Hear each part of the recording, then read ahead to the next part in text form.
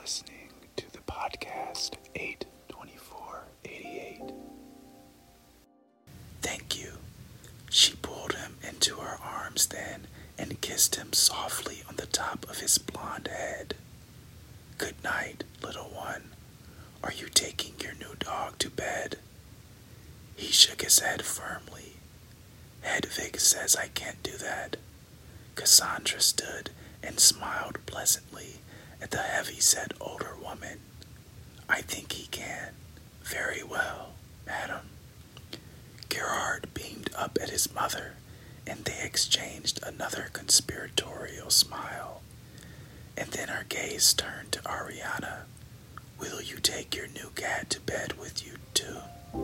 And that was a selection from today's novel, The Ring, by author Danielle Steele. Page 8. His eyes were kind when he answered her. I am teasing you, Cassandra. Do you mind very much? She shook her head slowly. No, I don't. And then, after a pause, I feel as though I've come to know you better than anyone else I know. It was disturbing, but he felt the same way. Yet she was still his dream, his illusion, and she eluded him constantly, except here in the park. Do you know what I mean? Do you know what I mean? He nodded, not sure what to say. He still didn't want to frighten her. He didn't want her to stop meeting him for the walks. Yes, I understand. Far more than she knew. And then, seized by a moment of madness, he took her hand, long and frail, in his own, yet encumbered by the large rings she wore. Would you like to come to my place for tea? Now, her heart fluttered strangely at the question. She wanted to, but she wasn't sure. She didn't think. Yes, now. Do you have something else you should do? She shook her head slowly. No, I don't. She could have told him that she was busy, that she had an appointment, that she was expected somewhere for tea, but she didn't. She looked up at him with those huge lavender eyes. I'd like that. They walked side by side, laughing and talking, secretly nervous, leaving the protection of Eden for the first time. He told her funny stories, and she laughed as she hurried beside him, swinging her hat. There was a sudden urgency to their mission, as though this was what they had been building up to with their months of walks in the park. The heavily carved door swung open slowly, and they stepped into a large marble hall. There was a huge, handsome painting hanging over a Biedermeier desk. Their footsteps echoed emptily as she followed him inside. So this is where the famous author lives. He smiled at her nervously as he dropped his hat on the desk. The house is a good deal more famous than I. It belonged to some 17th century baron and has been in far more illustrious hands than mine ever since. He looked around proudly and then beamed at her as she stared up at the carved rococo ceiling, then back at him. It's beautiful, Dolph. She seemed very quiet, and he held out a hand. Come, I'll show you the rest. Page 24. Look what I have. Gerhard had returned to them, bouncing along in his pajamas, with a large stuffed dog. Where did you get that? From Baroness von Verloc. She brought it to me this afternoon. She did? Cassandra looked blank. She said you were going to have tea with her, but you forgot. Cassandra closed her eyes and shook her head. How awful. I did. I'll have to call her. But that's a very handsome dog. Does he have a name yet? Bruno. And Ariana got a big white cat, did you?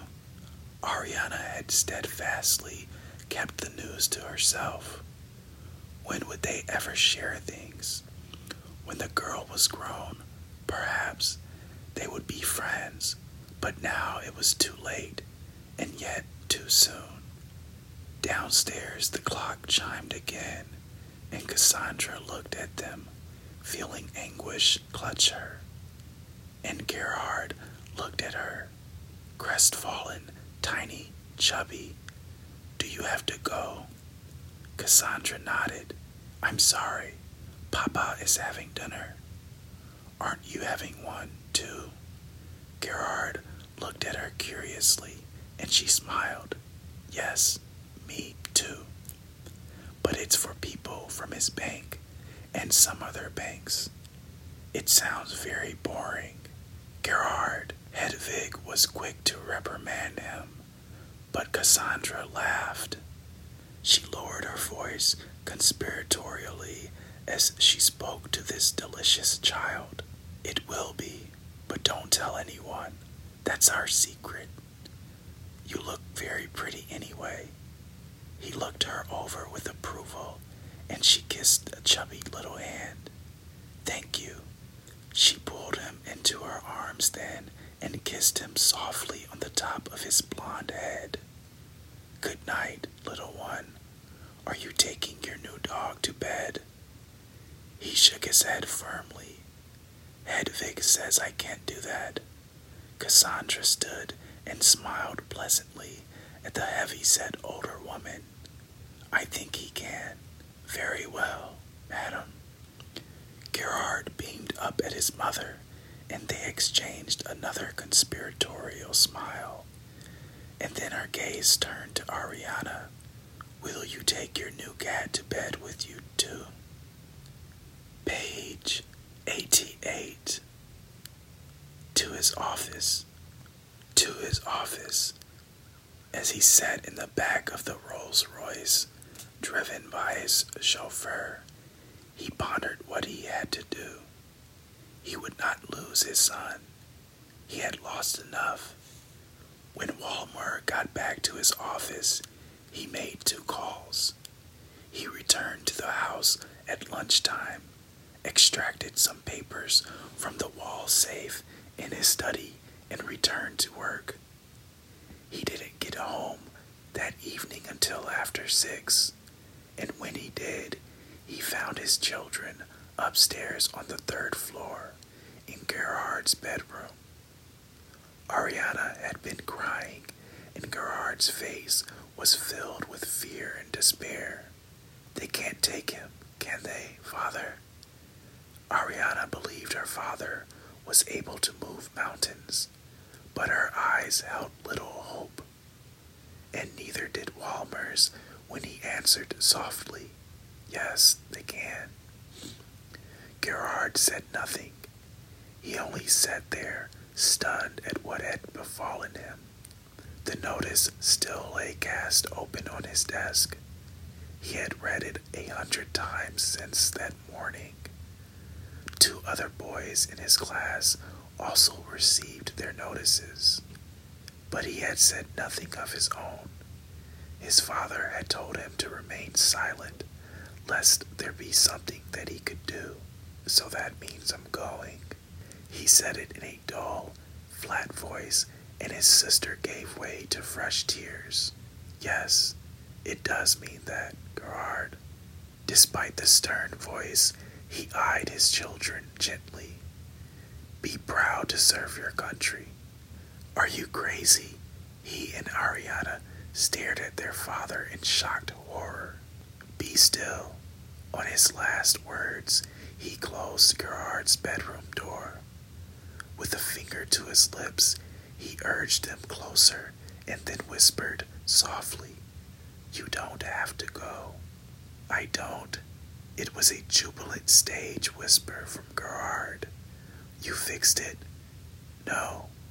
Walmer shook his head seriously. I couldn't. We're leaving. What?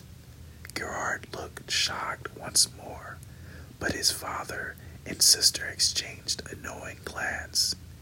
It was like Max's flight only a few months before. How will we go? I'll take you into Switzerland tomorrow. We can say that you're sick here at home. You don't have to report until Thursday. That's not for another 3 days. I'll take you over the border and leave you with friends of mine in Lausanne or in Zurich if I have to. Then I'll come back for your sister. He glanced gently at his daughter and touched her hand. Perhaps she would see Max again after all. The end. The Ring. Danielle Steele. Throughout the flight of literature, you will find a story that touches your soul. Please support the authors in this show by viewing the books on the website 82488.com. That's numbers 824, the word 80, and the number 8.com.